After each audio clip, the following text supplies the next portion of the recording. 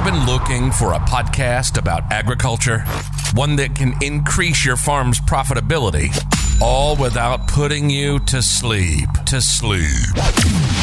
Welcome to Field Trials Unleashed. We're experts in testing different farming practices and products. We test it and then report back the real skinny. This is Field Trials Unleashed. And here are your hosts, Craig Bloemker and Eric Beckett.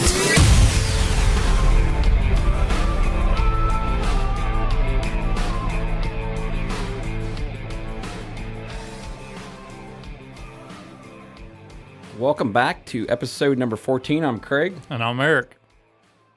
Eric, let's do a quick recap. We had a wonderful episode last week. Had a lot of good feedback. Nathan was just a joy to have in here, wasn't he? He was awesome and a lot of good points, and I think that's the general consensus. Everybody said, there was some good points in there that I hadn't thought of before. So yeah, definitely. I know I definitely took away a couple of things about I re-listened to our episode, and there was a couple of things about the cyst nematode that I remind myself that, I wasn't maybe necessarily always thinking of. So it was some good information. But also in reflection, we always think about a few things. We're like, dang it, I wish I would have added that on that episode. Yep. So we wanted to cover some of those things today. Yeah, just recap. So fungicide, I'm thinking there's some opportunity to try some different things, additions to the fungicide tank in conjunction with fungicide and maybe insecticide, depending on what your scenario is. Yeah, your pressures are. But we'll leave it pretty generic. But I think there's opportunity to throw in something like boron or some kind of microfoliar just to kind of help finish this corn crop off. Yes, definitely.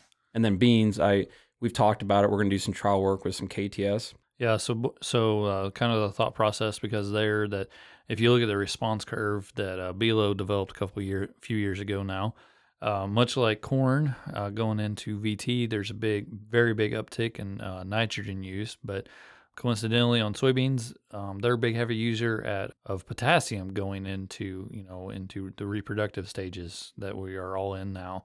And so, that's the reason why we're going to be using some products like KTS that, to get some really good quantities of potassium out there that the soybeans can hopefully take advantage of. So as I'm driving around looking at the next fields to be applied with, airplane for corn, I'm also looking at the beans, assessing those stages. And the one thing I'm noticing is, hey, we got some volunteer corn again, don't we? You've got volunteer corn. Yeah. And, sometimes it's fields that we didn't get treated the first time. Maybe, at the time of application, there wasn't any volunteer corn. Yeah, or even maybe the volunteer corn, maybe it had already germinated, but it was being shielded or being covered up by the stuff that had already germinated. So maybe it was already germinated, but it was just being shielded because, the DIMs and the FOPs are two primary volunteer control products. They do very much so depend on coverage. And so if we don't get coverage of the product, we're not going to get a kill of that volunteer corn. So it doesn't work in the way that maybe, say, glyphosate does, where it's a systemic product that even if you get a little drop of active ingredient on the leaf surface, it'll go ahead and kill the plant. The DIMs and FOPs just don't work that way. We need to actually get coverage of the product onto the target species to have an effective application. So you guys might be asking, well, what can we do now? Yeah, so what can we do now? So the two products that we have available, we can still use them now at the growth stages we are. Maybe one important watch out is if you are using a product like Fusilade or a product that has the active as Fusilade, that we got to abide by a 6-ounce use rate after we get past R1. So that's the maximum amount that we can use in a single application. That's per label. Per label. And so then, and then the other thing that we got to kind of think about is if we've already had prior applications of either a DIM or a FOP, that we are not exceeding the total yearly maximum use rate. So those would be some kind of watch outs. And then the other thing that we got to also think about is if to have a successful, maybe kill of those volunteer corn, we need to also assess, if we are going to mix it with our fungicide applications, what is going to be more important to us? Is it making a successful fungicide application, or is it killing corn? Because if it's a successful fungicide application, we really need to be spraying at R3. And if we're spraying at R3, there could be a good chance the corn is going to be off-label for the chemical that we're able to use to effectively control. So we may not get good control of volunteer corn. But on the flip side, if volunteer corn is your main objective and you're using a fungicide, maybe we were going at R2 and that's maybe not the best time frame for a fungicide application, but volunteer corn is our primary concern. So then, those are kind of things that we have to think about is if we are going to tank mix a volunteer corn control product in with our fungicide application, is decide which one is more important to us. So, each field and each case by case and each farmer is going to be different of, where their mindset is at. But I think probably a lot of the volunteer corn, I'm not going to say for every field, every situation, but I think a lot of the volunteer corn that I'm seeing right now maybe be cosmetic and kind of maybe is, if it's really not bugging you, I think there could be dollars maybe spent wiser elsewhere, or, maybe save those dollars for your input cost this fall. We'll get into that later. So one thing I'm noticing, and I agree, I think a lot of it is cosmetic, and like a lot of my growers say, hey, it's bushels in the tank, pays more. Some extra weight. Yeah, some extra weight. So I do agree. However, if we got to go after it, we got to go after it. And so we didn't talk about clethodim. We were just talking about fusilade. And as you mentioned, 6 ounces past R1, which most beans I would say are probably past R1 at this point. I like to use clethodim, and that's just nothing against fusilade. I love fusilade, but you're playing dollars and cents, and a lot of times I got to use that money elsewhere. So I use clethodim, and we looked at the label ahead of this and cannot find any label restrictions. So again, as you mentioned, as long as we're not over the maximum usage for the year, we're going to be fine. And then the one thing you didn't talk about was the adjuvant piece. I was just getting ready to bring that up. So I'm glad you reminded me. The adjuvant piece, now while, I think sometimes maybe the adjuvants gets forgotten about or maybe neglected, but, maybe some other reasons why maybe we didn't have a successful, control of our volunteer corners. Maybe we weren't using appropriate adjuvant or, maybe adjuvant at all.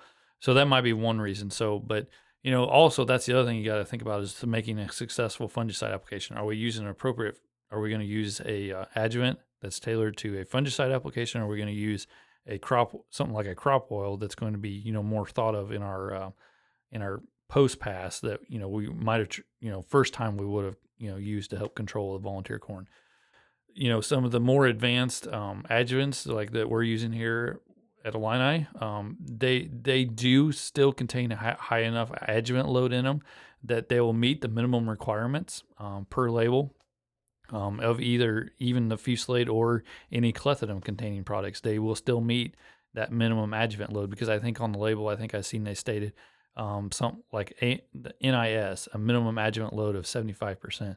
Well, the adjuvant loads that we're using with our fungicides, they've actually got a minimum 90% adjuvant load, so they're far exceed those minimum requirements. So even if we're not using that traditional crop oil with our fungicide application, I think we should still be able to provide a high enough adjuvant load. So I would agree. I think for us it's the FS Talent. For other companies might be a different adjuvant, but I would agree. I've never used crop oil with my clethodim applications, or fusilade for that matter. And right, wrong, or indifferent, I've had very little failures throughout the years. So I would say that the FS Talent in our case is going to work wonders. Okay. So Eric, you hit upon it earlier, so I'm going to circle back to it, talking about fall input pricing. And as we know, with the rising commodity pricing and looking at a pretty good year, I think, overall for most areas, not all areas, but most areas are looking pretty good on yield. Yep. We all know what's going to follow, and that's the input pricing. And I don't know that I know exactly where it's going to fall yet, but I don't think anybody really does. It's a sad thing. Yeah, but it's up. Yeah. So just kind of, maybe I'm jumping the gun, but just trying to think ahead for fall here.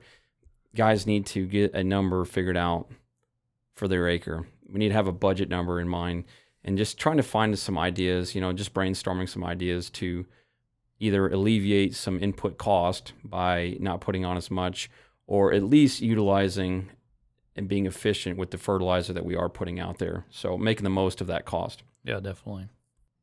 So as we think about like a traditional fertilizer plan, it may look like something like 200 and 200. So 200 pounds of MAP, 200 pounds of potash, or maybe 250, depending on what the grower feels like. And not saying that's a bad way to go. Oftentimes we'll find, and we're going to run through some numbers here in a little bit, oftentimes we'll find that's actually pretty close depending on what yields are. But thinking ahead, as like I said, being more efficient with our fertilizer use or omitting some fertilizer use, there's some other ideas we have. And so at the very least, I'm trying to get my guys to consider fertilizing every acre on both corn and beans. And what I mean by that is we fertilize for what we just took off. So if we averaged 150 bushel of corn on that acre or that field, we're going to fertilize the removal rate for that. Yeah, definitely. So we're basically, we're replacing what the plant used, and how Craig is kind of getting at that. This maybe be a cost savings measure. I'm not going to say this is going to work for every acre, every grower, a cost savings scenario, but if a grower was in that case where maybe you picked up a new farm and the previous tenant hadn't necessarily been keeping up on fertility and everything, by all means, you probably, if you can still make the dollar figure work, still going to probably want to do that build up and maintenance to get your soil test levels back up to par where they should be.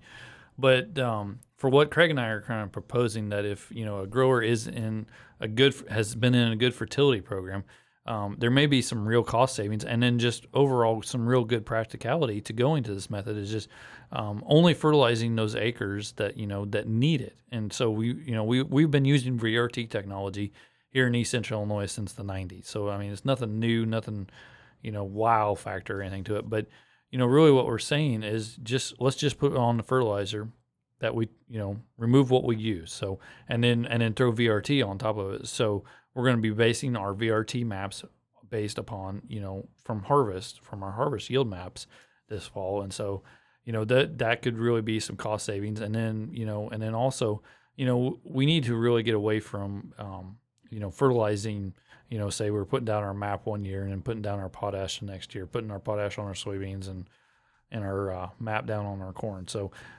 both crops need P and K. Now, while soybeans do need more potassium than what corn does, it's still important to feed both crop each year, so that way, we don't get maybe necessarily any luxury consumption of one nutrient over the other, and that, the correct amounts that we need for that crop is out there at the time of need. So that's where I think some of these cost saving measures could come into play this fall. Let's go run through some numbers real quick. We're going off of U of I's new updated numbers, and so they actually lowered the removal rates per bushel. And so we proposed here on a 200 bushel average that you're going to take off about 0.37 pounds per bushel of corn, and that would be for the phosphorus or P2O5. And that would roughly translate to 74 pounds of P2O5. So I know this is math, and no one wants to talk about this, but so 0.37 pounds per bushel of P2O5, and on a 200 bushel corn crop, that's going to equate to 74 pounds of P2O5. And then that translates to roughly 142 pounds of MAP. And conversely here on the potassium, it's 0.24 pounds, so a little lower user of potassium on the corn.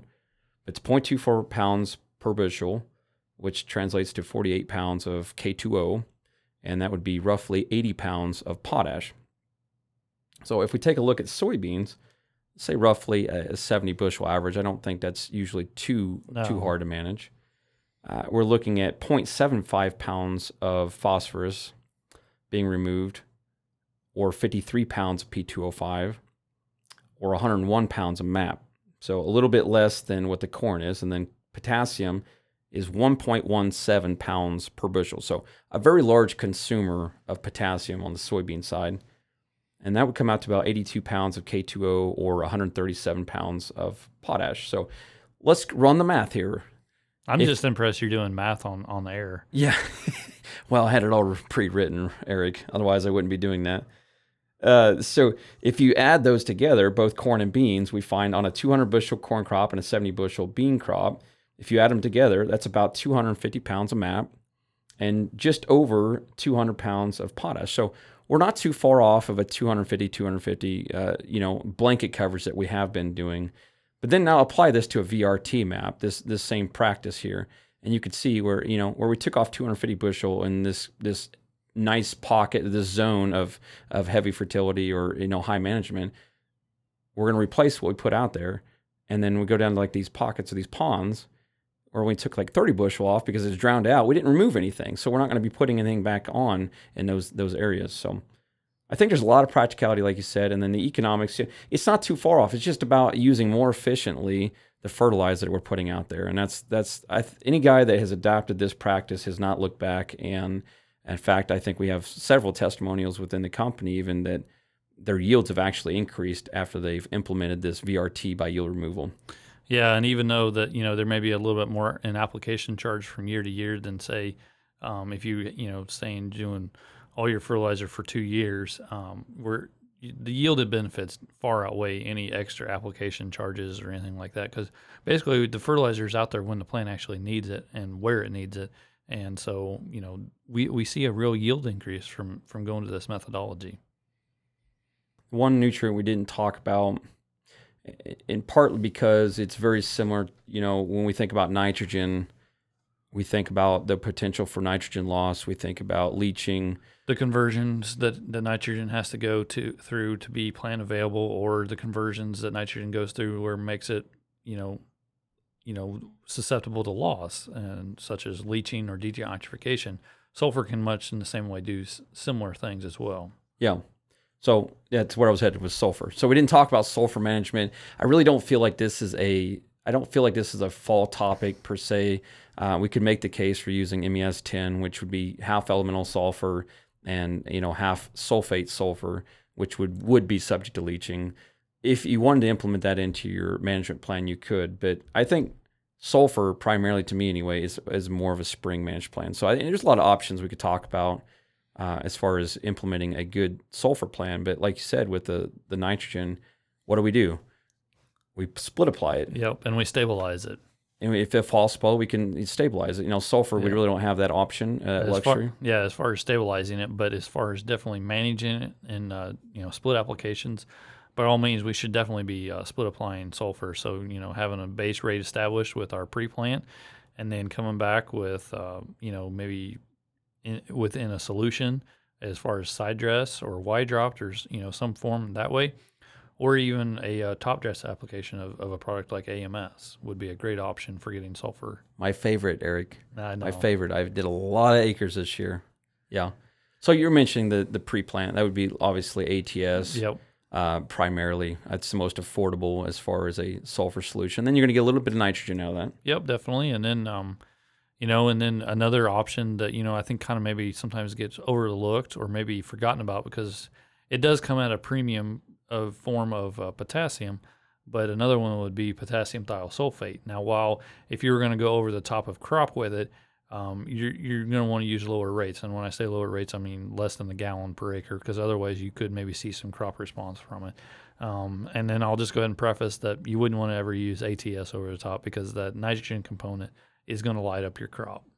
We get that question a lot, though. So, it's a fair question. Yeah. The ammonium part of the ATS would, light your crop up.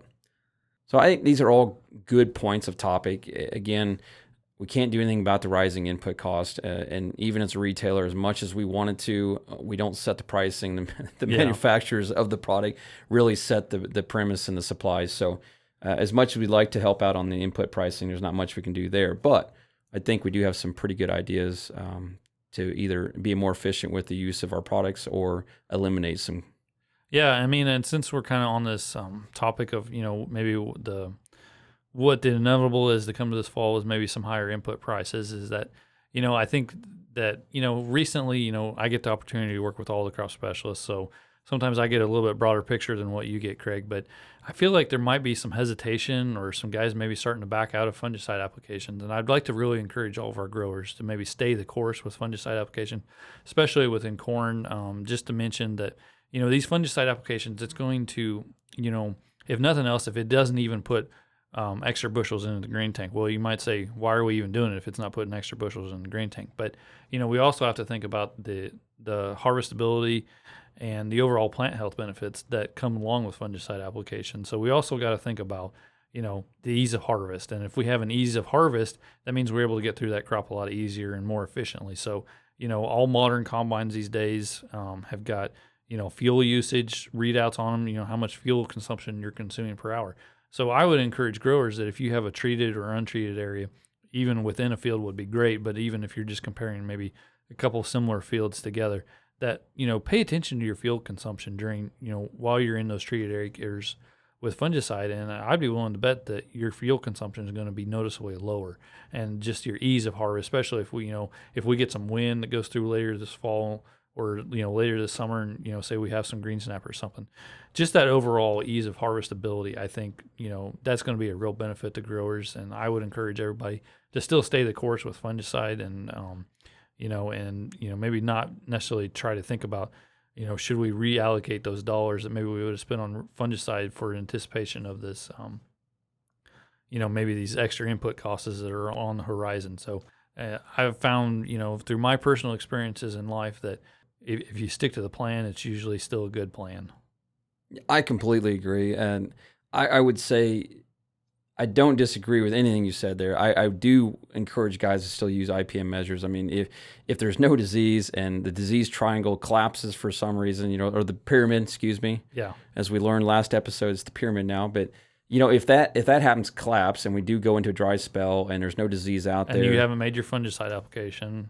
By all means, maybe pull it out. Reconsider, but there's still no substitution for good agronomy. You've been listening to Field Trials Unleashed. Agronomic trials, products, practices. What makes sense for you and your farm's profitability? Thanks for listening. We hope you enjoyed the show, and we hope you've gotten some useful and practical information. Make sure to like, rate, and review, and we'll be back soon. But in the meantime, follow Craig and Eric on Twitter at Trials Unleashed. From there, you can get agronomic updates and submit questions for future shows. See you next time.